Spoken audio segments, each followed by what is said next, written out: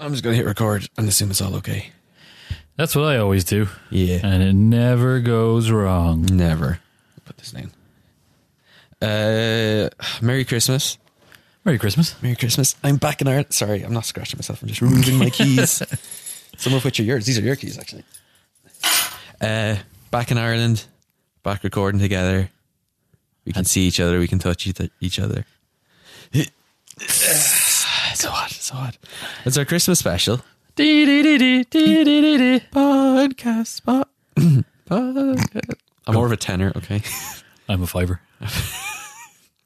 This is the quality jokes we don't get over Skype. But it's our Christmas special. And you know what that means? Year in review. We talk about everything that we talked but about. before we get to that, what do we always do in the cold open? What do I always do in the cold open? You give me a present. I give you a present. It's my favourite part of the year. And this year is no exception. I seen it coming. What was last year's one? It was the cushion. It was the cushion which is here somewhere. What and politics written on it in Elvish. Elvish, which I still haven't gotten verified. It says, my milkshake brings all the boys to the yard in Elvish. You know. But yes, I got you a present. I need to get up in order to do it. So 1 second. The last 3 years, what am I doing? Describe what I'm doing. Richie is on his knee, one knee in front of me. The last 3 years have been the best of my life, Stephen.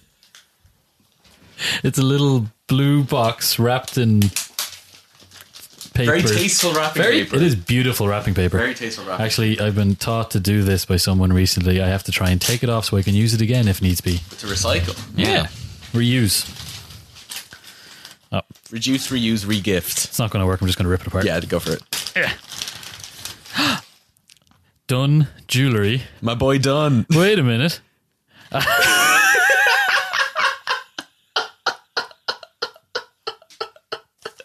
So, I had a suspicion that I was going to get some jewellery when you whipped out the box.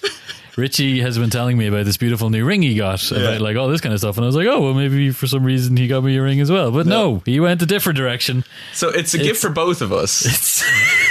There's two of them. There's two of them. Describe for the people what it is. They are necklaces with a copper burnished heart in the middle. It's a heart pendant that's split in two. Splits down in the two, middle. cracks in the middle. One says podk and the other says asts. Because together, Steve, we make podcasts. So you get the asts. I want the podk. So each of us get half of this heart-shaped necklace to wear around our necks to always remind us that together we make podcasts. Oh. So we have matching tattoos, and now we have matching heart. Well, it's not even a matching heart necklace. It's one heart split in two. Two hearts, Do I have one it the mind. right way? Huh? It says asts. Yeah. Asts, and I'm putting mine on. I can't do it. You do mine. Gotta watch out. He's got a good bit of back hair here, so this. My back hair. There you go. It's on. Is yours bigger than mine, or is my neck just so much bigger than yours? Maybe you got that thick neck. I got a big thick neck. I can feel the podcast energy radiating from it. And we put it together, it says ass punk. Thank you, Richie. Merry Christmas, Steve.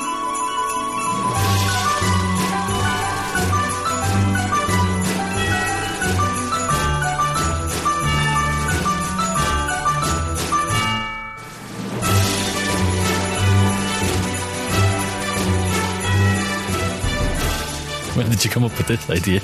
I can't remember. It was a few weeks ago.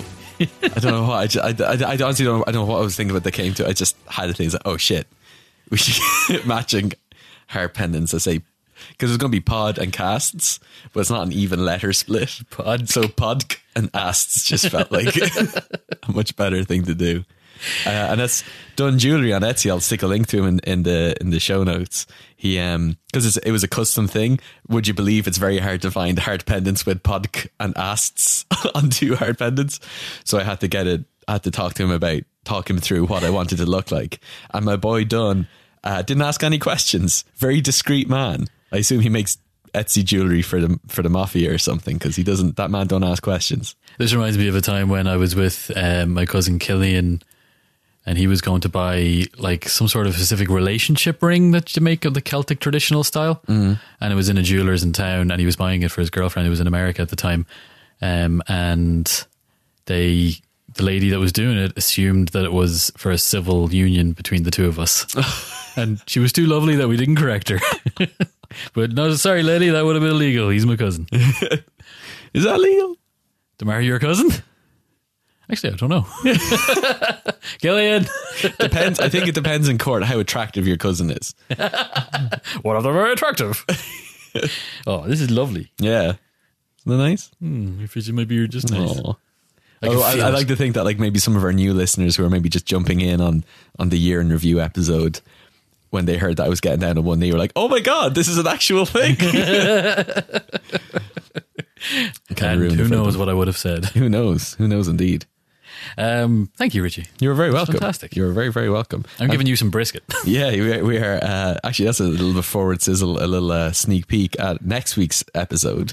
We're going to do. So this year's going to be like our Christmas usual kind of end of year wrap up, like look back thing, retrospective, I guess. And then next week, we're going to have a special episode, just like a little bonusy episode, like what we did last year when we went for a walk in the park and just chat about politics in general. This year, I thought we were going to do the same thing, but you said, no, we're not.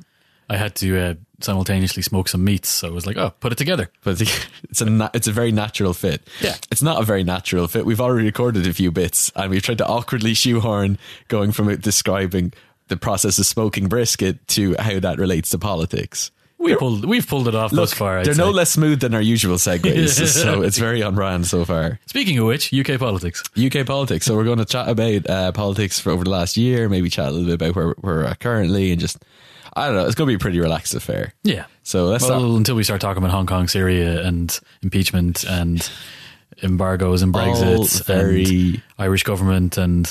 Yeah, all hilarious subjects.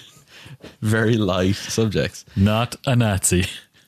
That's another quote from next week's episode that you'll all get to hear. So yeah, UK politics. I mean, our last episode was dominated pretty heavily by this, talking about the results of the general election. But you know, since the inception of this podcast, UK politics has been dominated by Brexit as a subject. It has just been sucking up all of the political oxygen and not leaving enough room for much other stuff. And this year was no different. Even the stuff that wasn't directly or that wasn't explicitly Brexit related, like the idea of having a general election, really was a Brexit election. So there was no getting away from it. A couple of the big things happened this year. Obviously, Theresa May resigns. Forgot about that. That seems like 1,000 million years ago. It does feel like much longer ago. It feels like the era of Boris has gone on much longer than the few months that's actually been. Of course, Boris Johnson becomes PM. And we had our general election that we did our last episode on the results of. Can we talk a little bit? Because I feel like we've talked a lot about UK politics, specifically Brexit, over the course of the year. Can we just take, in the last few weeks of this year, just take a moment to kind of look forward a little bit to what? Positively? Not positively. Definitely not positively. But just look to what now, because now that we've had a little bit of time to sit with the results after the general election, we know Boris now has his mandate to push through his version of Brexit. So now we can kind of start looking to what that's going to be, rather than kind of like a lot of the what ifs have been removed, shall we say? Like potentially, yeah. Well, yeah, exactly. It's been narrowed at least. Yeah, it looks like he has really put the train on the tracks and it's not going to derail. Exactly, yeah. Unless it does. Unless it does, which it could. Can we talk about like what like the transition period is going to be like? Or like once, because currently, as it currently looks, this train on these tracks, come the 31st of January, that's when Brexit is going to happen. That's when the UK withdraws from the European Union. Yeah. But it's not, I guess, an instantaneous thing because there's 11 months of what they're calling a transition period. Yeah. Where the UK stays in the customs union while all of the, I guess, the minutiae of future trade deals get worked out for 11 months. Yeah, they're basically effectively going to remain as a member of the EU with all the responsibilities and privileges that it has.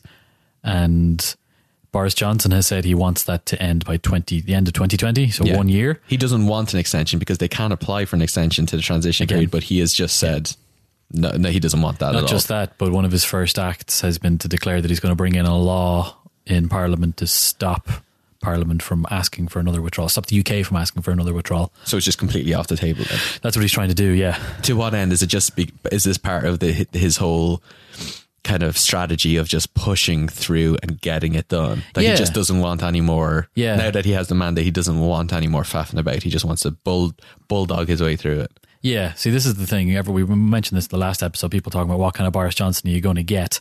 Seems to be that he's doubling down on the idea that he is a Brexiteer entirely, and that's one of the most important things it is, because effectively he doesn't really have to promise anything for 5 years. Yeah. He has enough of a majority that he's going to be in power for 5 years, the next general election, whenever there's one due. So, like, politically, he doesn't have to make this legally binding promise, but he obviously thinks that it is important enough, either because he genuinely believes it, which, you know, I don't know if Boris Johnson genuinely believes anything, or I guess it's just they need to make sure that they don't drift away from the idea that they're going to be, they can't drift away from this idea that they are the Brexit party. He has basically made the Conservative Party Boris Johnson's Brexit party. Yeah. So that's why. I believe him, actually. I think there is a good chance that they could get this transition deal done. If they make it the primary aim of the entire UK state, then they will get it done. And do you think, because of a lot of what got Boris and the Conservative Party elected was this idea of, like, let's just get Brexit done so we can do the other things. And that was clear, like, when you looked at the different manifestos for the different parties. Like Labour, one of their key manifesto points was like how they were going to handle their version of Brexit. Same with Lib Dem, same with everyone. But with the Conservative Party, it was like this umbrella thing of get Brexit done, but here's then all of the other stuff we want to prioritise once. Yeah. And do you think within this transition period we can start seeing that stuff, like all that other stuff get done, what they want to do with the NHS and with police and that kind of thing? Or is it still Brexit's still going to suck up all that political oxygen for the next 11 months, and it's only after the transition we'll start to see any sort of return to normalcy? Because a lot of the energy was being sucked up by what they were going to be capable of getting through the British political system, like getting through Westminster and Parliament, because Parliament evidently didn't really know what it wanted. So that's why we had to spend so much time talking about what would pass, what wouldn't, and all that. Like the fact that Theresa May had a minority government that had to pass everything by the DUP, and then her own mad Conservative Party, whether the Labour would support it, all these different bits. That's not really Boris's problem anymore, because he got his stonking majority. So to be honest, Brexit can move to effectively a secondary issue while he says, okay, my boys are doing that over in Brussels, but here I am concentrating on doing this NHS stuff. It's kind of up to him, to be honest, but he will have a much better ability to control the narrative, because if he says, this week we're only going to talk about the NHS, well then you can't just keep on going, what about Brexit? He'd be like, that's happening. Yeah. Move on. Yeah. So to a certain extent, yeah, he could. Whether or not he will is another issue, because Brexit seems to be a pretty good vote getter. So, and it is good at sucking up political oxygen, and the Tories have been in charge of the NHS for 9 years and it hasn't gone well. So I can't really see things like that changing. No. So it still does work as a good deflection from actual governance. Yeah. One last thing on UK before we move on to our next topic. Did you listen to the Daily's episode on the crumbling of the Red Wall? And I think they initially called it the Red Wall Crumbles when they renamed it to Flipping Sides in Britain or something like that. Right, no I didn't. It's great. So if you are a disenfranchised lefty who is kind of frustrated at the way the general election went and the loss of Labour seats and the kind of going back to a Conservative majority, even though, you know, Conservatives, you might be of the mindset that Conservatives got us into this mess and now you're also counting on them to get them out, blah, blah, blah, blah. If you're confused by basically the motives behind Brexit and how we got to where we are and this flip from Labour demographics switching over to Conservative, there's an excellent episode of The Daily, which I will link in the show notes, which it's kind of anecdotal, but it seems really, really indicative. It feels like a microcosm of the issues in the country as a whole. But they use the town of Shirebrook. Shirebrook, that's a good English name. It's a very English name, but a small town called Shirebrook, which was a coal mining town for a long time. And they charted the story of this coal mining town, how it went from like a Labour stronghold, like having its roots at the union movement and the birth of the Labour Party, and how this town became like a bastion of Labour policies and the Labour government where everyone voted Labour. And then how gradually over time, how the miners' strike with the Tories and then the loss of the mine, and then the the influx of European citizens coming in to look for work and blah, blah, blah, and how all of these small gradual changes over decades in their own little way led to the change of left-wing working class area to a now kind of Tory voting area. And this little, I won't spoil the story because it's so excellently told, but check it out. And it really just puts the whole thing in context and just is a really wonderful microcosm for what I'm sure was happening across the country. Yeah. And it really, really helps explain what's been happening over the past few years in a really easy to parse way. The one thing that really bugs me about that kind of narrative and like that evidence of what was happening and why people made the decision to change from Labour to Tory is that they were like, oh, well, what have Labour done for us? Like, the Tories are not going to do anything for you, Mr. Working Class Shire Brook man. Yeah. Like, it's the fucking Tory party. They're the party of big business and corporations and austerity and the City of London. Austerity, they invented all this shit. Like, they're not going to help you. They're not. There was a reason why you used to hate them. Remember that. People seem to have short memories. Yeah.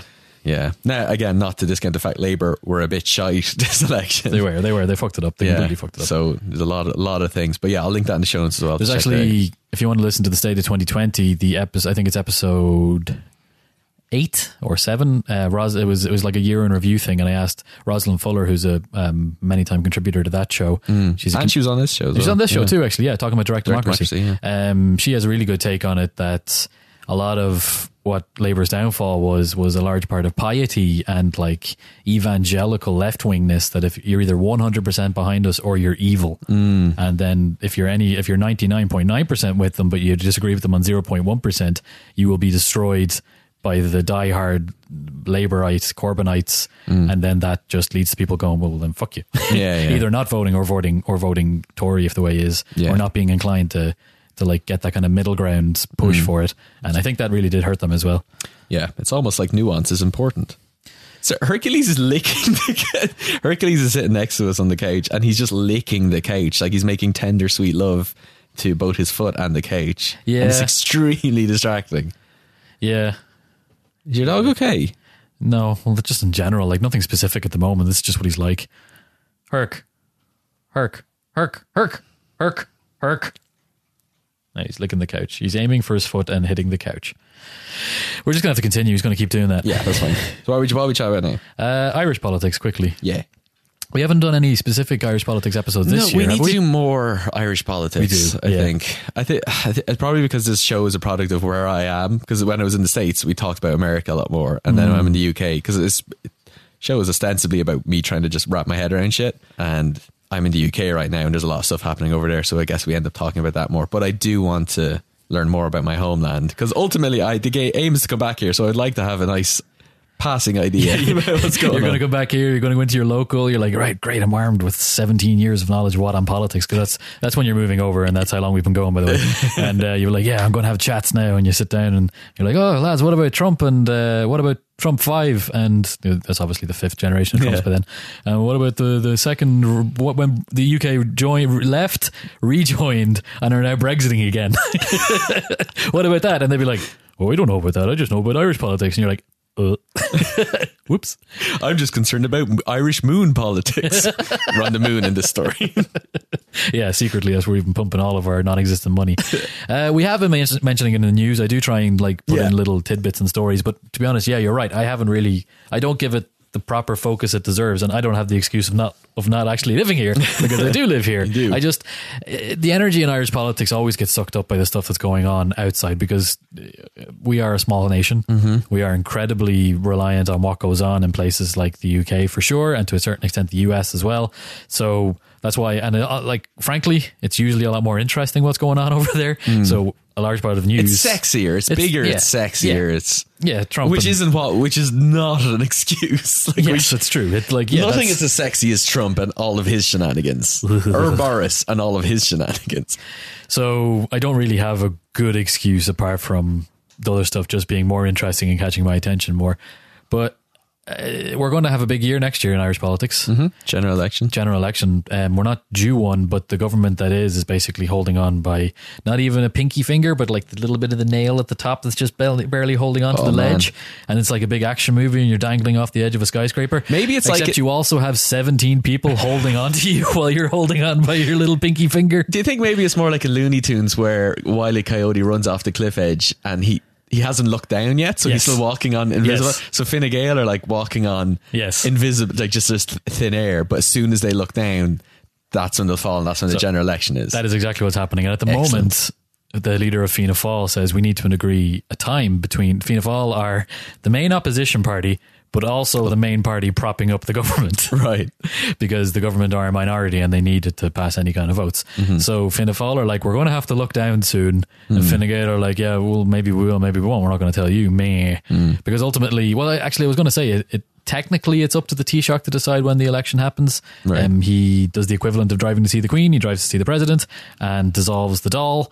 But Fianna Fáil could force that by having like a no confidence motion in a minister. And if that passed, which it nearly did recently in the housing minister, Eoin Murphy, because nothing's really getting done with this shitty government situation. There's not enough to pass good laws. They were only just kind of passing the getting shit done laws because we've been using Brexit as an excuse. We can't be seen to be having an election while more important stuff is going on with Brexit, and an election is seen as a distraction. But that can only get us so far, and now everybody is 100% agreeing there has to be an election. So it's whether it's going to happen in February or April, basically, is what the discussion is. Okay. Around Valentine's Day or Easter. Well, we'll make sure to theme that episode appropriately. Yeah, I think we should cover the next election properly. Try and get in some politicians to talk about why they're running. Not just Peter Kavanagh, even though he will be making a more on him later. He will be making a third appearance on this show. At least the Peter Appreciation Pod. He is great. So I hopefully will try and help one of the parties in some way, maybe by knocking around leaflets, doing campaigns or something. I haven't decided who. I'm leaning towards the Greens. Yeah. They are a good bunch of lads. They're a good bunch of lads. The soundest party, as Peter likes to say. Yeah. So they're pretty sound from what we've seen. But the problem is that even though we're talking about having this election to solve this situation of the Wile E. Coyote, 17 people hanging off a ledge, is that I can't see any election result being that different. The only thing he's just going to bounce back and forth between Fine Gael and Fianna Fáil like it always does. Like it always does. Like it For always people who will. don't know, Fianna Fáil and Fine Gael are almost identical parties. They're very similar manifestos. Centre-right parties that are... Yeah. That are just Fianna Fáil try to call themselves more left-wing, but they're not really. They're a little bit more populist, I guess you could say. Fine Gael are, these days, probably... Yeah, they are like the proper centre-right pro-business party. But they've gone really left-wing in terms of social issues. So, yeah. Yeah. There's not much of a difference between them, except that they don't like each other. So election next year, and we'll see how that goes. What are we talking about next? Herc. We'll briefly talk about... He's a very restless dog. Yeah, well, you see, he hasn't gotten his WALK. His walk. He didn't listen. He didn't reckon it's not. He's too busy. It's probably my... eating something. Yeah, he doesn't value my opinion at all. What are we... It hurts me deeply. It really does. It's just like, he's looking at me now. I know you don't appreciate. I appreciate you. Oh, because that's how he talks back to you. What are we talking about now? US politics. US politics. We've been covering this a lot lately. We have been covering a lot. So let's actually, because there's been some recent developments. So let's chat about that, I guess. So Trump's been impeached. Trump has been impeached. He has been impeached, which people might be confused about. That doesn't mean he's kicked out of office. No, it just means the articles of impeachment that were raised against him, which were two. Oh, abuse of power and obstruction of Congress. That was it. Yeah, there was talk about whether or not they're going to bring in the Mueller one. They're going to broaden out to like things like bribery and stuff. If they're going to try and quantify what Ukraine helping his campaign would be, they decided to keep it short. And I think because the Democrats want to get this done as quickly as possible as well. Yeah, actually, we'll get to that. But yeah, so being impeached doesn't mean he's kicked out of office. Doesn't mean like that. It just means that at the House level, they have voted on these two articles and they have passed. Granted, doesn't necessarily have any immediate legal effects, but historically is huge. It's massive. Third time it's ever happened. Yeah, exactly. Nixon didn't get impeached. He quit before it happened. No, but it's happened now to Trump, and he's not happy about it. He tweeted some like couple dozen times the morning of, like he had a clear schedule where he had nothing on, even though he should be the busiest man in the world, and he spent the whole time tweeting. Like, I think it was almost like 40 tweets or something. Jesus, where he's just constantly and he was calling he had a rally I think in Michigan later that day. Yeah, and he called it like illegal. Yeah, which is a crazy statement for like the most powerful man in the free world to just label this democratic process as being illegal to his followers. Democratic and legal process. Yes. Entirely within the confines of the lawmakers. Yes, exactly. So yeah, that's passed the House. So it's going to go to the Senate next, which is a Republican Senate. So people don't think... But there's going to be a trial. Right. They have to go through a trial. One of the justices of the Supreme Court are going to come in and essentially have a hearing, and the jurors are all the senators. Right. But as you say, the majority of them are Republicans, and not a single one has indicated that they're going to vote against their president. Yeah. Nancy Pelosi is apparently being quite strategic and delaying it being sent to the next stage. Right. To what end, I'm not fully sure, because I think from what I read briefly, because all this stuff is kind of happening as we're speaking. I told you he'd want to come back in. Maybe he wants to weigh in on the Pelosi bit. But yeah, I think she's just reluctant to send it straight to the Senate where it'll be immediately... Oh, God damn it, dog. Oh, he's cute, adorable all the time. He's very sweet. Never when he's restless and fucking annoying. Yeah, I guess the fear is that it'll go straight to Senate and just get shot down straight away. I don't know whether is there more evidence they want to gather? Is there more due process they need to do to try and make sure it gets its fair? Or maybe they just want to draw out this like in-betweeny time where he has been impeached. I don't know whether it's a strategic thing for 2020 next year. Yeah. Where like you're in this like in-betweeny stage where it hasn't been, because once if... What are you... It's wooden floor. What are you digging for? It's a piece of paper he's trying to get. So are they just trying to draw this out to try and, we're heading into election year next year, and is this about kind of re-emphasizing just how untrustworthy the president is, that he's in the middle of this process and we're going to stew in it a little bit while we get our bits in order? I don't know. I don't know either, actually. I didn't realize that they were delaying with the follow through on sending the bill over to the Senate for them to initiate that. Yeah. Personally, I think it's a bad strategy if that's what they are actually doing, because it's in the Democrats' best interest to get this done quickly too, because they've done what they had to do. They impeached the president, which will placate their left-wing base.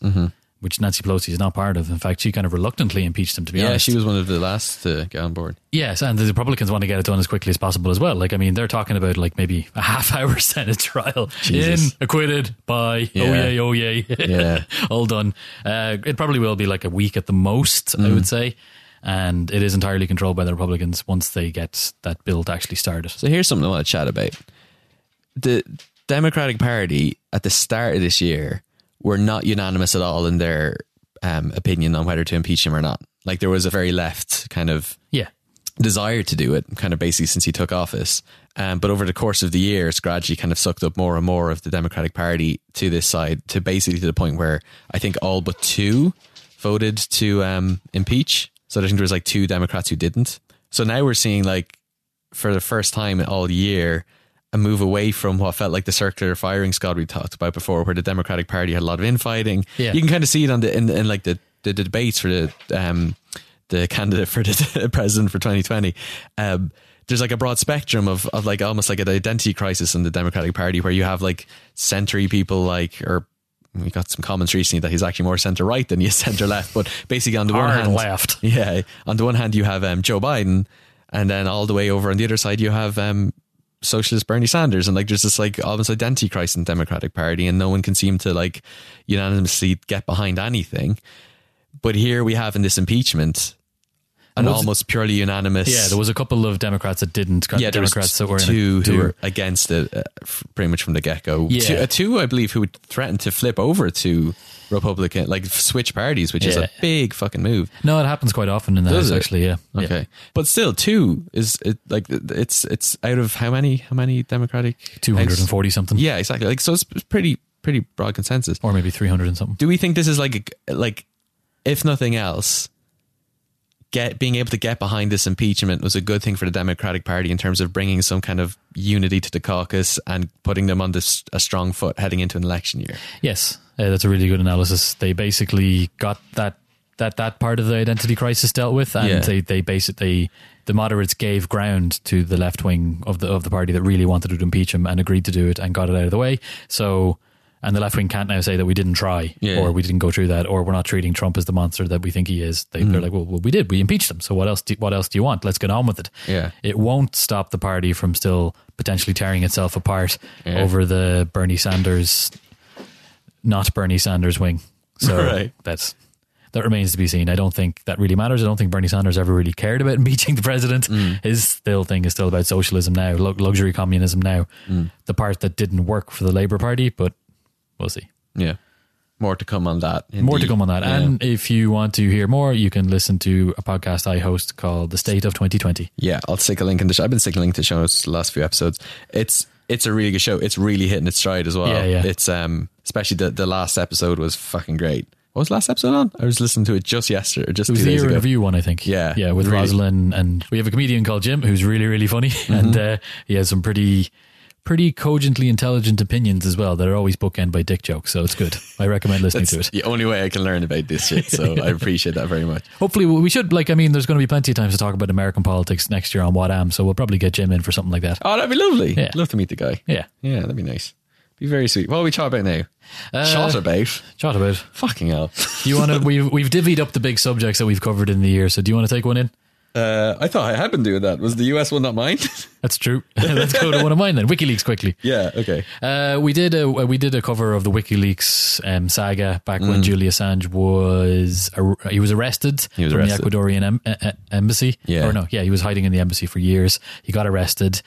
Not much has transpired since then. He is still in custody in the UK. Okay. Since what has happened since then is that the US have decided to try and charge him with espionage, basically, which is a big crime in the US. Would have been put you into a catapult back in the day, but these days, is it treason? Is it basically treason? It's not treason because you're not an American. Treason is crime against your own state. So it's the foreigner equivalent to that, espionage. Right. Yeah. So he will. He's still waiting trial, and the UK are going to decide whether or not they will extradite him to the US to face charges. The reason that he was originally in trouble with the law was because of Swedish sexual assault cases going on over there, rape accusations actually. Jesus. That has since been dropped by the Swedes, so the Swedes don't want him deported there. So at the moment he's in trouble in the UK for breaking bail and resisting arrest. And now he is also in trouble in the US for espionage. So the case that is going to be is whether or not he can get deported to the US to face charges there, to face trial there. He has gone through a couple of pre-trials where the lawyers are kind of agreeing what the tone will be or whatever the case will be. And the case itself is going to be tried in February 2020 at stands, but that could get delayed. Okay. And apparently he is not very well. He is a very sick boy. I mean, he was sick. Then you have something akin to scurvy from... Yeah. I mean, you weren't on a fucking desert island. No, you were in a small building in the middle of London. Yeah. Living beside a photocopier. I spend a lot of time in London, as you well know. I've seen quite a few limes and a lemon or two. He wasn't allowed outside to get them. That's true. You have to go to Hyde Park to the lemon farm. And it's like picking a wand in Harry Potter. You have to go and pick the lemon that works for you. No one else can do it for you. And then you take a bite and you go... Mrr. What the fuck is that? That's the postman. Jesus, I saw his reflection in the glass. Oh my God. It's the street monster. Have you heard of the street monster? No, I went to upstate New York a few weeks ago for that wedding. It looked like lovely. Yeah, it was great. We were staying in a little cottage out in the woods. And we were downstairs in the kitchen, and all of a sudden, Kate's mom, who was over there, it was because it was a family wedding, screamed because she's like, "There's a man out there in the forest!" And then you looked at the window, there was a floating ephemeral Bob Ross amongst the trees, and it was because we had Bob Ross on the television in the sitting room, and it was reflected off the glass, and it looked like Bob Ross, the painter guy, because when you watch his show, he's on like a black background, and it's like when that got reflected in the window, it was like keyed out, and so you just saw this like Bob Ross, just like him painting trees amongst the trees, and he's just like floating there, and he blends in perfectly with it. It was like a gorgeous double exposure. And now I'm just going to paint this tree. Yes, Bob Ross died in upstate New York in a terrible passion, and he's been haunting that Airbnb ever since. I thought you were telling a true story there. No. My eyes were wide for a second. I was like, wow, he died in a terrible passion. Oh my God. In the forest beside you. Yeah, I like Bob Ross. Apparently so. I didn't realize. Yeah. Who do you not like, Bob Ross? Have you ever watched Bob Ross? No opinion of him. What? I'm neither for Then nor... you haven't watched Bob Ross. No, I haven't. Okay, well then, fuck this podcast. That's what we're going to watch some Pod Ross. If he was alive today, there would be a thing called Pod Ross where he just talks about painting. I can't believe that somebody hasn't set up the equivalent of the West Wing Weekly with Pod Ross. God fucking damn it. Don't steal that idea, listener. TM, copyright. TM, copyright. Big C with a circle. C with a circle. Okay, what next? What are we talking about? That was WikiLeaks. We Okay. talk about youth. No, we'll wait for that. Let's talk about two shit stories first. Oh, okay, good. Hong Kong and Syria. Hong Kong. Okay, I'll take Hong Kong. So this is like a long drawn out thing over the course of the year. So I've got a little timeline just to kind of recap what's been happening that'll be helpful before we chat where we currently are. So February 2019. Hong Kong Security Bureau proposed changes to the extradition laws. We talked about it in our Hong Kong episode, but there was a specific murder case where, was it in Thailand? A guy from Hong Kong murdered someone in Thailand. Yeah, his girlfriend or something. Something horrible story. So it caused basically Hong Kong Security Bureau to relook at its extradition laws. But the reason that proved to be problematic is that these new extradition laws would basically mean that people could be Hong Kong citizens could be extradited to mainland China, which is very problematic.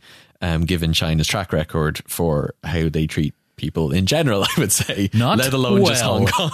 Yeah, not well at all. So Hong Kong citizens weren't happy about this at all. Again, we talk about in the episode this idea of one country, two systems. Hong Kong previously being a leftover part of the British Empire and then going through this awkward transition period where it had more democratic rights than the mainland China. It still was supposed does. to be part of. Yes, it still does, which is part of this kind of contention, this fear of losing those same freedoms. So all of these things kind of coalesce into what later became like one of the biggest protests basically the world's ever seen.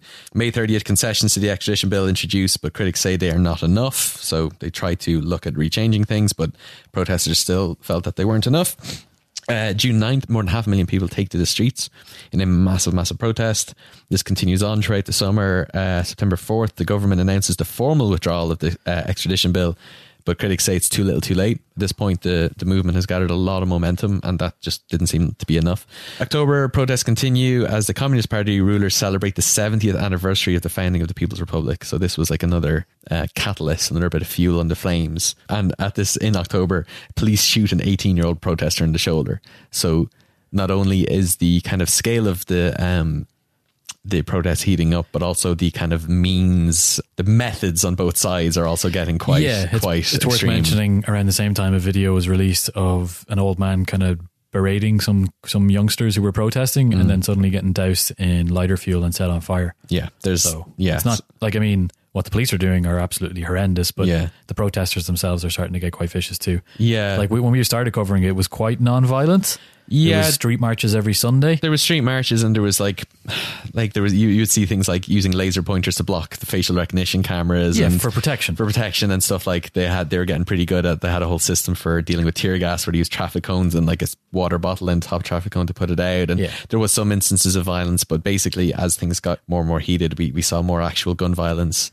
On the side of the Hong Kong police. And then the protesters, they started building, they took over Polytechnic University for a couple of weeks and they were expecting to get raided out of it. And in anticipation of that, they started stripping the place apart, taking bricks out of the walls and building these catapults, because the Polytechnic University is a university for engineers. So they were proving how clever they were by building incredibly dangerous and high velocity catapults to launch bricks, and they were testing them by shooting them at the windows of the finance department. And finance department don't have a lot to fight back with. There was no one left. They had fled. So, and they were attacking the toll booths that lead to the tunnel in and out of the city, one of the tunnels. So they're also super gluing bricks to the road so you couldn't physically drive on. Were they? Yeah, there's lots of stuff. Yeah. October 31st.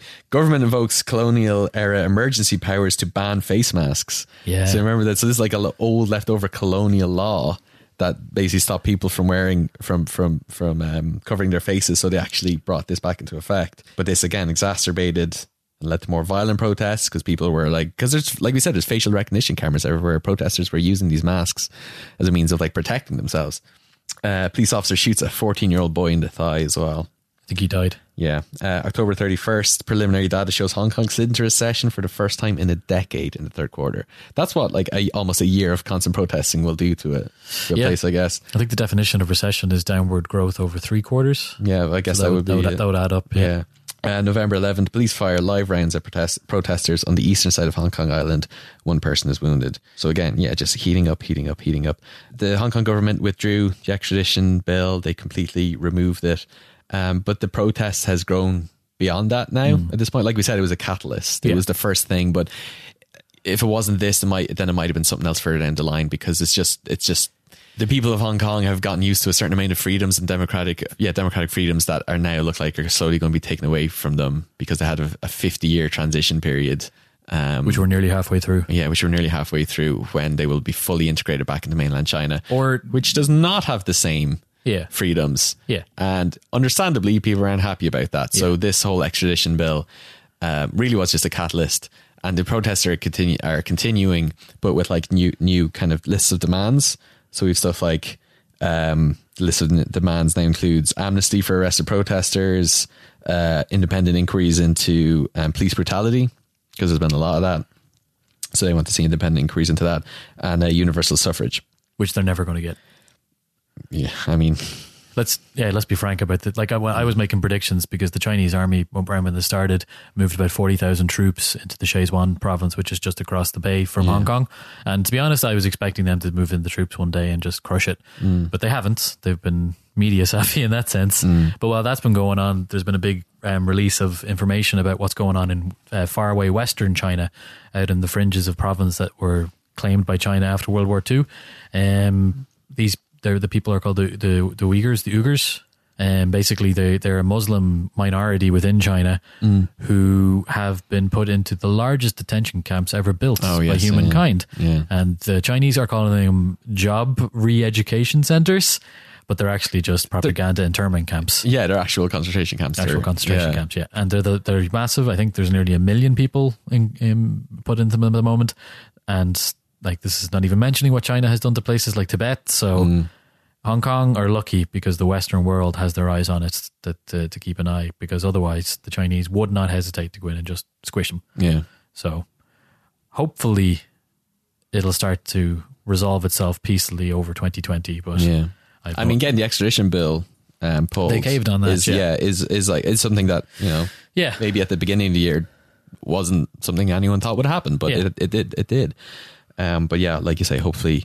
But they're definitely not going to get universal suffrage. I will go down on the line saying that, like the Communist Party in China can't give that to one city and not give it to the rest. Yeah. And it's just not in their interest. Yeah. And they just don't believe in it. They don't think it's a good way to govern. Yeah. If that's the case, but hopefully we can get to somewhere, some agreement where, like, basically just like there's no more deaths, no more violence. It was just like above all else, really, just because it's not great. And to be honest, like that could happen. Like if they keep on managing it in the same way they've been managing now, with like frankly low scale violence to a certain extent, like not isolated, but certainly not to the scale that it could be. Yeah. If that keeps on happening, eventually the university students who seem to be driving most of it will give up, frankly. Yeah. It's so hard to maintain that kind of energy to keep a movement forward. The only alternative is to turn it into a proper revolutionary movement, and they're not going to do that because then they will be crushed by China. Yes. Yeah. Yeah. Sad. Should we talk about something? You said we have another shitty one. We do. We better get out of the way. We had a really good episode this year with Syria. Oh God, it's one of my favorites. One of my favorites. Razan. Yeah, she's an expert on Syria because she is a Syrian herself and has been covering news stories on that in Ireland since the conflict started, basically. Quite a bit has happened in Syria since, but a lot of it is looked to an American prism. So America was in northern Syria with troops on the ground defending their allies, who are the Kurds. So Kurds are an ethnicity, like a non-Arab ethnicity within the region. They have territory in Iraq, Iran, Turkey and Syria. And there isn't one effective state called Kurdistan, basically. There are loads of subunits. And one of them that was set up was one in northern Syria. The actual name of that one escapes me, but they were one of the most effective ones at pushing back Assad's forces and immediately like establishing a relatively stable state themselves, and they were allied with America. They were doing quite a lot to fight ISIS, but Turkey, because Turkey has been dealing with Kurdish independence and terrorists for quite a long time, hated the idea of a Kurdish organized state right on their border. Yeah. So for some reason, Trump agreed with the president of Turkey, Erdogan, to withdraw American troops, so the Turks were free to move their forces into Syria, Which they did. which they immediately did. And the Kurds didn't put up a resistance because they knew they'd have no chance against fighting against the Turkish military is one of the biggest and best in the world. So they fled, and America had a big debate about whether or not they completely screwed over the Kurds, which of course they did. Yeah. These people that have been on the ground fighting with like organized terror organizations like ISIS, Trump just dropped them. He kind of half gave it up, but then it was too late. The damage had already been done. The end result is the same. Yeah. So that wasn't great. No, not at all. Some would say quite shite. Quite shite. There was a really good long read on the Rolling Stone website that was just released a couple of days ago. So I'll send you the link for the show notes on that one. Another bit that happened in Syria was that the leader of ISIS, al-Baghdadi, was killed. So this guy's been in charge of ISIS for quite a long time. He was the figurehead when they were back as a successful organization. He remained the figurehead when they started to crumble, and he was in hiding somewhere. America, in the same way that they found Osama bin Laden, found him, sent in a specialized SEAL team to try and get him. But in the process, he ended up self-detonating himself, and I think killing one of his own kids or something awful like that. Well, presumably the guy that leads ISIS wasn't a great fella. Who'd have thunk it? Who'd have thunk it? So Trump had a rambling, long, insane speech about how he wasn't going to be given credit for murdering the leader of ISIS or killing him and all this kind of stuff. There was a little bit of backlash wondering why they didn't try and capture him, but to be honest, they did. He killed himself. But the effective thing is that ISIS have now changed leaders. There isn't that much... It won't make that much of a difference on the structure of ISIS because he had been kind of removed from his organization because he had to go into hiding. There was something about he was living in a town under the protection of one of ISIS's enemy organizations. Oh. Because they were paying them off. Right. And that's why he was able to evade capture for so long. But basically ISIS just the next day released the name, who's probably another alibi fake name of some fella who's now the new leader of ISIS. Yeah, because you're saying Baghdadi was like a self-appointed name. Yeah, it was. He kind of gave it. It's like Stalin and Lenin, those names. They weren't actual names. They were like titles. Nicknames that they gave themselves, yeah. Baghdadi. Al-Baghdadi. Yeah, we were saying like obviously it's probably something to do with the city of Baghdad, but it also kind of sounds like Bag hyphen daddy. Baghdadi. I'm your Baghdadi. We made a joke at the end of the terrible stories. Hooray! Saved it. Game of Thrones was down on the list of something to talk about. Yeah. We did an episode on it. We did an episode on it because it is, at least during its heyday, it was a very politically driven show. Wasn't at the end. Wasn't at the end. Yeah. Well, like Arya Stark killed climate change by stabbing it. That's true. And also nuclear warheads were killed by stabbing them. So just stab your geopolitical problems away, I guess. Yeah. What did you think? Now that you had time to sit on it, what did you think of like how it ended? I actually realized I haven't thought about it at all. And I'm not that bothered by that. Yeah, I think that's a sign, though. That's not a good thing. Because a show with that legacy that went on that long, that had that much stuff behind it, should have had staying power. I was very invested in it back in the day, the heyday. I remember I used to go down to your house to watch it on Mondays. Yeah, it was great. Yeah, we all used to sit around. Everyone built traditions out of it. It's lovely. Yeah. And even like for the last 2 seasons in London, Jared would come over to the house of Son and we'd all sit around and watch it. And then, that kind of got a sour taste towards the end. Yeah, it was a fumble as a show. I don't think there was no political reason for that failing. I think it's interesting in terms of the culture, though. Most people kind of just have 100% agreed it was a terrible ending. And it's referenced as like a horror story, as like, oh, what have they done? I can't believe it was that bad. I think a lot of that, though, is I wonder would it still be remembered the same way if this was 15 years ago? I think it's like the discourse online and the momentum it's built up and the memes around how bad it is kind of reinforced it. Reinforce it, and it also becomes now like a talking point to talk about how terrible it is, and like it's funny to talk about how terrible it is, and it's funny to vilify DB Weiss and David Benioff for what they did to the show. But I wonder, like, there's so many shows that like had fucked up endings or bad endings Sopranos. that don't get, like literally ended mid sentence, like that don't get remembered in the same negative light. And I wonder, is it just because, it's the way things are now? The way things are now, where you just like, because it was so big, You know what I mean? It was so big, and it just had the comedy. That being said, it wasn't a good ending. I'm not defending it at all. You're going to watch it again one day? No, I'm never going to watch it again. I think we talked this. I don't think I'll ever go back to that show. Yeah. Not because it's like when it was good, when it was firing on all cylinders, some of the best television humanity's ever produced, but that would be soured by knowing how it ends. Phrase. Some of the best television humanity's ever produced.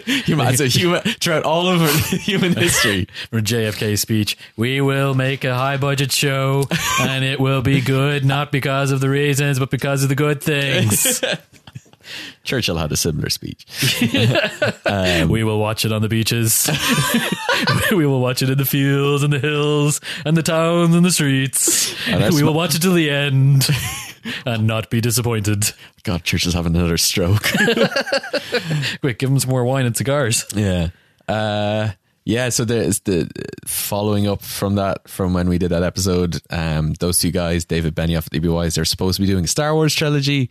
Some speculated like Knights of the Old Republic, kind of very old, kind of imagine like a Game of Thrones in space type thing. But they have since backed away from the franchise. People have speculated is because of how badly they stuck the landing on Game of Thrones, and Star Wars, like Kathleen Kennedy and Star Wars and Lucasfilm in general have been pretty quick to drop directors in the past if they weren't happy with them. Like, so the reason J.J. Abrams is doing The Rise of Skywalker is because Colin Trevorrow, the guy who did Jurassic World, was originally supposed to be doing it.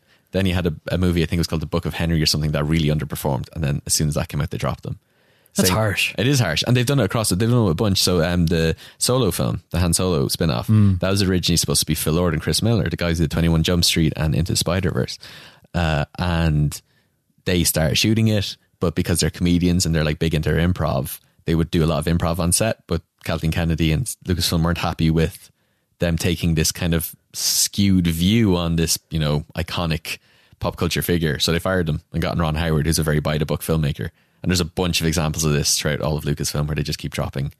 But anyway, David Benioff and D.B. Weiss, long story short, are the most recent to fall to that. I remember having a pub row with a fella who was a massive Star Wars fan, a big movie buff, but especially Star Wars. And it was just, I guess, it was after the first new one came out. And he was quite happy with how that went. He enjoyed it and all that crack. Yeah. As I think quite a few of the original fans did for the first one anyway. Yeah, it was a great film. But I remember him in the same night moaning about Marvel and the industry that surrounded that, and about how they would like keep things to this standard, and you'd have like a supervising producer, and he'd be like, it's a load of shit, you have to watch all these TV shows and movies and it's all interlinked and blah blah blah blah blah. And I was like, yeah, but that's what's going to happen to Star Wars. It's the exact same model. They're just going to apply it. And he's like, no, it won't. Those movies will be totally different and all this. And hopefully he's realized the error of his ways. Let's go find him now, and we'll tell him. It was just I mean, I just didn't understand. Like it's going to turn into the exact same thing as Marvel. Like, there's already a new TV show, isn't there? Mandalorian, yeah. Baby Yoda. I don't see. I mean, you're going to have to twist my arm to try and get me to do a What I'm Star Wars episode. We're not going to do a What I'm Star Wars episode. I would do a What I'm Star Wars episode, but I'm not pushed enough to do all the research and stuff. Maybe. Yeah. I'll just talk about Baby Yoda the whole time. God bless you, Hercules. I am all about that Baby Yoda. That's not a euphemism for people that haven't watched Mandalorian. Baby Yoda is my penis. Penetration. Oh, just stop it. What are we talking about now? Youth politics. Okay, back to Baby Yoda. So, no, youth politics. Yeah, we chatted about youth politics. I think it was just an excuse for us to say lit and do dabs back when we did it. But there's not a huge amount to talk about, I guess, in terms of revisiting that subject. But what I thought we could talk about is following on from our live show where we talk about generational politics, intergenerational politics, and then also one of the biggest characters of 2019, not characters, but the biggest figures in 2019, Times Person of the Year, personas, Greta Thunberg. Yeah. And she fits perfectly into the idea of both youth and politics. So I figured we could talk about her and the effect she's had and what that could mean for future Gen Z folks. So are you aware of the Greta effect? No, but I'll buy a cream if I need one. So the Greta effect is just the idea of like how effective Greta is at getting her message out there. That there's something like there, because there's been climate advocates for decades now, but there's something about Greta that's particularly... I love that movie. There's something about Greta They're making a Hulu documentary on her, actually. They should call it There's Something About Greta. What's a Hulu? Hulu's a streaming service in America. Did you pay for it? Yeah. It's like Netflix competitor, but it's basically Disney now, because Disney were like a 40% shareholder, and then Fox were also a shareholder, but then now Disney bought Fox. So it's basically just a Hulu. It's basically not going to exist in like a year's time. It's just going to be folded into Disney Plus. Okay. But yeah, so yeah, the Greta effect, it's just the idea that she's incredibly influential for someone so young, and that whatever about her delivery and her message and the tenacity of that message just really has an impact. And there's like specific examples of where this isn't just like bullshit chat. This is like actually, like there's like actual proof. I think it's because she comes across as having the cojones the size of asteroids. She's just like, yeah, it's very it's powerful. just like she is not intimidated by anything or anybody. Yeah. So in June 2019, a YouGov poll in Britain found that public concern about the environment had soared to record levels in the UK since Greta Thunberg and Extinction Rebellion had pierced the bubble of denial. So that's like those two movements in general, but they are kind of inextricably like linked. Yeah. Like Fridays for Future, which is the thing Greta started, is very tightly linked to Extinction Rebellion, but the two things together. And you can totally tell, at least in like, it's particularly in London, there's Extinction Rebellion graffiti everywhere, and there's like groups marshalling in all of the local boroughs, not just at like the city level, but at the borough level, and they all kind of come together, and there's been more protests than there has been in a year previously. Like there's a lot of momentum, at least at the city level, and that's happening around the world. In August 2019, publication sales of children's books about the climate crisis reportedly doubled, and all publishers are basically citing. There's the conspiracy. What? Greta's going to release a book next year, and that's what this whole shebang has been about. I mean, it'll probably be a good book, and it'll probably help the environment, so I'm all for that. And all the publishers, basically, when they chat about it, I again cite the Greta effect. February 2019, Greta Thunberg shared a stage with the then president of the European Commission, Jean-Claude Juncker, where he outlined in the next financial period from 2021 to 2027, every fourth euro spent within the EU budget will go towards action to mitigate climate change. And she probably said that wasn't good enough. Probably, but again, but that's a Greta effect. Yeah, that's another example of the Greta effect. She like points at him. He's like, "I will do it. I swear." Yeah, he's like every fifth, and she's like, fourth. Yeah. I can't do more than fourth. She's got his arm behind his back. Like, fourth. She was nominated for a Nobel Prize. Was she? Was her? Yep. She didn't get it, but she was nominated for it. In August, she sailed a zero-emission sailboat across the Atlantic for the UN summit in New York. Yep. A journey that took 15 days. But again, she's practicing what she preaches. Yep. You know, she's one of the biggest contributions to like a high carbon footprint is like international flight. Did she sail back? She sailed back. Yeah. Long journey, 15 days. That's crazy. She spoke at the UN summit in an impassioned speech, which I think is pretty much going to be remembered for generations to come. The "How dare you" speech, like just not the tact you think a 16-year-old would take when speaking to the United Nations. Like everything in your mind would think about the idea of like school project, and like solemnity and that kind of thing. But to go up there, and she's right. She's like the idea of, I shouldn't be here. I should be across the other side of the world in school right now. But instead, I have to come and lecture you old farts about why your empty words are destroying the planet, not for your generation but for my generation. And she's basically, I think, following on from our live show where we chatted about generational politics and Gen Z, and you brought up the point that every fourth generation there tends to be this like big clash and like an uprising, big upheaval. Gen Z seemed to be the next version of that. And you can see hints of it with people like Greta Thunberg, and just the aware, like the Fridays for Futures now, and it's God, I don't know how many strikes they've had, and it's just getting more and more momentum. More and more schools are shutting down Friday to strike for climate action across the world, and it's again all started by this 16-year-old girl who's just, to be honest, a bloody force for nature, and it makes me feel better about the future. There's people like her out there. There's people like her out there. And this is a slightly separate note that also made me feel better about like the future and the next generation. When we were so we flew in yesterday, we were getting our lunch in Gatwick Airport, and the table across from us, there was a little toddler who had a lime wedge and was just shoving it in her mouth and biting and eating it and sucking it and putting it down. I grabbed another one and just biting and sucking it, and it was no bother to her whatsoever. And I literally looked at like shocked at this toddler, then looked at Kate and went, I think we're going to be just fine. This next generation has made us some tough stuff. If she can survive that much citric acid in her mouth, then she can survive anything. We're going to be a glass bottle of Coke, takes a bite out of it and just spits it out. Yeah. Just fine. So yeah, youth politics. Yeah. Hopeful. I'm hopeful. And thanks to Una for joining us on that show. Yeah. That episode. Speaking of guests, we have a interview lined up. We do. Someone who appeared for the second time on the show, first time about language, back on our first year, and this time about campaigning. Yeah. And he came on to talk about the time that he ran and succeeded to run for city council elections. Mm-hmm. Now, but he got a bit of a promotion. Is that right to say? Promotion? Is that what it is when you're an elected official? He went for the promotion. Yeah. Because we have to say, so there was a by-election across the country. Explain what a by-election is. A by-election is when a sitting TD, who's a member of the Irish Parliament, leaves. You can't just replace them with whoever you want on the streets, or if you're a senator in America, you can get appointed by the governor. Here, you actually have to have an election, and it used to be that it was up to the government whenever they wanted to have it, but now you have to have it within a certain set of time. So there were 4 to fill in Ireland. They held the 4 by-elections in the 4 different places at the same time. One of them was in Peter's constituency in Dublin Midwest. So he actually ran for the Green Party. Mm-hmm. And he didn't win. So that's why I'm saying he went for the promotion rather than getting it. But I'm sure he had loads of interesting experiences, and he will be very happy to answer the questions when he answers the phone now.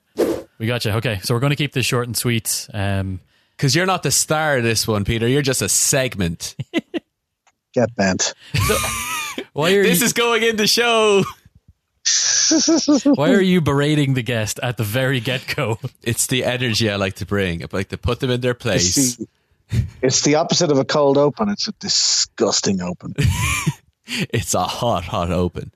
It's like the warmth of an armpit open. Oh God! If it makes you feel, Peter, if it makes you feel, Peter, gross. If it makes you feel any better, Peter, you're the only guest we're bringing back because we love you so much. That's just beautiful. That's better. That's more like it. Put that in your show. Okay, that's in the show. That's called a hot and cold open. Yeah. So, Peter, last time we were talking to you about campaigning because you had recently run for the council elections for the Green Party in Clondalkin, where you're from, and you had won. And we heard about all that war stories. So since then, you have gone and run in a by-election for the Dáil. Yeah, did. By-election created by the vacancy arising out of Francis Fitzgerald's election to the European Parliament. So there was one seat up for grabs in Dublin Midwest, and we, like all the other parties, went for it, and it eventually went to Sinn Féin's Mark Ward, my colleague on the council, and a man who's going to be a very good TD, even if it is only for a short period of time. Yeah, because even though 4 by-elections in Ireland in November, we're still probably going to have a general election in a couple of months. But anyways, so briefly, would you tell us how was this campaign different to the last campaign you ran for the local elections? Oh, chalk and cheese. By-election is it's short. It's very intense. I had a long build up. I was talking to you guys about it earlier on this year, but like we were at the local election campaign for 18 months, nearly 2 years, knocking on doors, talking to people, trying to get to every single house in the local electoral area. And then in the by-election, basically had 6 weeks, only about 4 weeks from when it was called, but basically 6 weeks from when we realised it would be definitely called, because the government didn't have to call these by-elections. They could have just called a general election. And the other difference is a local campaign is exactly that. It's very local. You're knocking on doors, you're turning up at events, you're asking people to give you their vote. A by-election is totally different. It's mostly played out in the media. It's played out on social media. It's played on the airwaves, radio debates, television debates. And unfortunately, I didn't get invited to go on any of those. So why is that, Peter? I can blame a mass media conspiracy. No, to be honest with you, it's an editorial decision at all stages. So they gave their rationale that they prioritised people who ran in the 2016 general election. Now, I feel it's a little unfair, and I feel I'm entitled to feel it's a little unfair because I wasn't even involved in politics in the 2016 general election. Too busy off speaking Irish somewhere. I had been somewhere. That's it. I was off Glasgow, so I wasn't involved in that campaign. They prioritised people and parties that had stood in that particular campaign, and they were the ones who got the TV interview and the radio interview. But at the end of the day, we still managed to do really well. I'm delighted that the Greens in Dublin Midwest went from 0.9% to 6.4%. Massive growth. We were the only party to go up in raw numbers of votes. And one of the things about this particular by-election, lads, as I'm sure you've probably seen, the turnout was shocking. It was absolutely atrocious. It broke the record for the lowest turnout in a by-election. Absolutely cat. So one of the things that Sinn Féin, who were involved in it, they threw everything at this by-election in Dublin Midwest. They realised that they had a chance of winning, and they mobilised their vote. They got people out. Like, even the day of the campaign itself, their candidate Mark Ward was going around in a car with Jerry Adams, bringing people to the polling station. Jerry Adams has a big mad mullet going on these days as well. Can you confirm that from the ground? Oh yeah. It's quite wolf-like. So, but on the whole, a great by-election campaign for the Greens. We got a TD in Dublin Fingal in the shape of Joe O'Brien, and all three other constituencies, Wexford, Cork North Central and Dublin Midwest, we improved on the vote share from the general election. So really, really happy with the campaign, and a real education, real different experience to the local campaign, because we went out and we managed to knock on about 8,500 doors in 6 weeks, which is a huge amount of work for such a small team. But when we looked at the resources bigger parties were putting into it, they were doing that in 2 days. Like, they were bussing people in from other constituencies. It's such a strange experience, and everything is kind of stacked in favour of the bigger parties. Now, it can be done, as we've shown this time. Joe O'Brien won in Fingal, as Ruth Coppinger has shown in the past when she won a by-election in Dublin West. It can be done. You're up against it, and you have to rely on the rub of the green, and you have to try and get your name out there on telly, on the social media, on the radio, and the likes, in the papers. So look, we gave it a good rattle, and it's really been an amazing experience. I'm just so tired. Like, it's gonna be 3 elections within 12 months. You gonna go again? I'm just exhausted. You're gonna go again?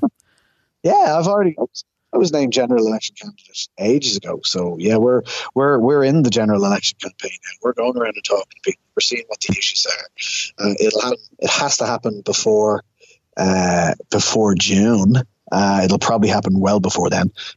So we'll just wait and see. The Taoiseach, because this is one of the things, if anybody's listening who's not familiar with the Irish parliamentary system, in some countries like the UK, they have fixed term parliaments where it's 5 years, and if the government wants to have an early general election, like Boris Johnson did, they have to get the permission of 2/3 of Parliament to do it. In Ireland, the Taoiseach just goes to the Áras, and Uachtaráin, and says, I want to dissolve the Dáil. And the President goes, okay, and he calls an election. It's entirely in the Taoiseach's gift. It's quite an executive power. Peter, I'm going to make a campaign promise to you right now. I will Photoshop you into one picture of your choice to help you secure your seat. I will leave that to your own discretion. So you let me know when you want that, and all four faces of Mount Rushmore. Done. That's not a small ask. No, that's fine. Easy. Good man. Got the template already. Good man, Peter. Get your money's worth out of that one. It'll be the first political favour I'll ever be owed, and I am going to milk it, Peter. I am going to milk it. Hang on, this is the third time Peter's been on our show. We're still 2 down. Wait till you see this Photoshop. Thanks very much. There's four heads, so there you go. One up. Thanks very much, Peter. We appreciate it. Cheers, Peter. Happy Christmas. Bye-bye. Are we going to pretend like we actually listened to Peter? Or are we... What interesting and fascinating opinions that Peter definitely gave us, not in the future. Yeah, and we're definitely recording this outro after we've talked to Peter and not before. So that thing that he said about the place and the person? Yeah, I'm sure glad he didn't say anything racist, I hope. I'm sure glad that you didn't say anything racist. Uh-oh. Not a Nazi. Again, more on that next week. It's not us. It's not the year. That's We've the year. summed up the whole year. We've reviewed it. Pretty much perfect. What would you give it out of 1,000? 19. That's about right. 19 out of 1,000. Way to go, 2019. Hopes for 2020? Or will we save that for our next episode? We'll save that for the next one, yeah. I was going to ask you about what was your personal year like, but I tell you what, put a pin in that. Think about it. Big pin. Yeah, we'll chat about that next week. You want to hear how we got on next week? Want to hear if we survived the year? Tune in next week. Maybe we didn't. One of us did. One of us didn't. Turns out Richie actually recorded all of his half of the episodes. Oh, I uploaded my mind into a machine, and it's basically like Microsoft Sam, but for me. Yeah, but the only machine that he could find was like a Game Boy Color, so it only has so much processing power. Oh, not much, but you know what? Twice as much as the original Richie had, so it's an improvement.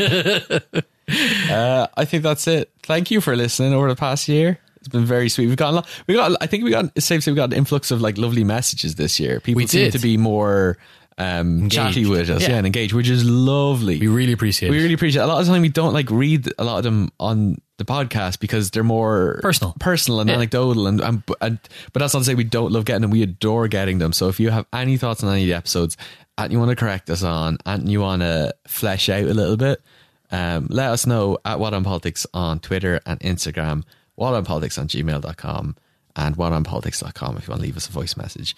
We love it. We love you. Merry Christmas. We love Christmas. Merry Christmas, Steve. Merry Christmas, Richie. Merry Christmas, listeners. Merry Christmas. Merry Christmas, Herc. Happy holidays, Stephen. Oh, he's politically correct.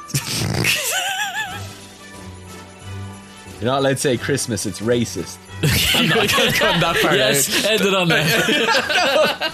What a ridiculous thing to say. Yes, end it on that. It's brilliant.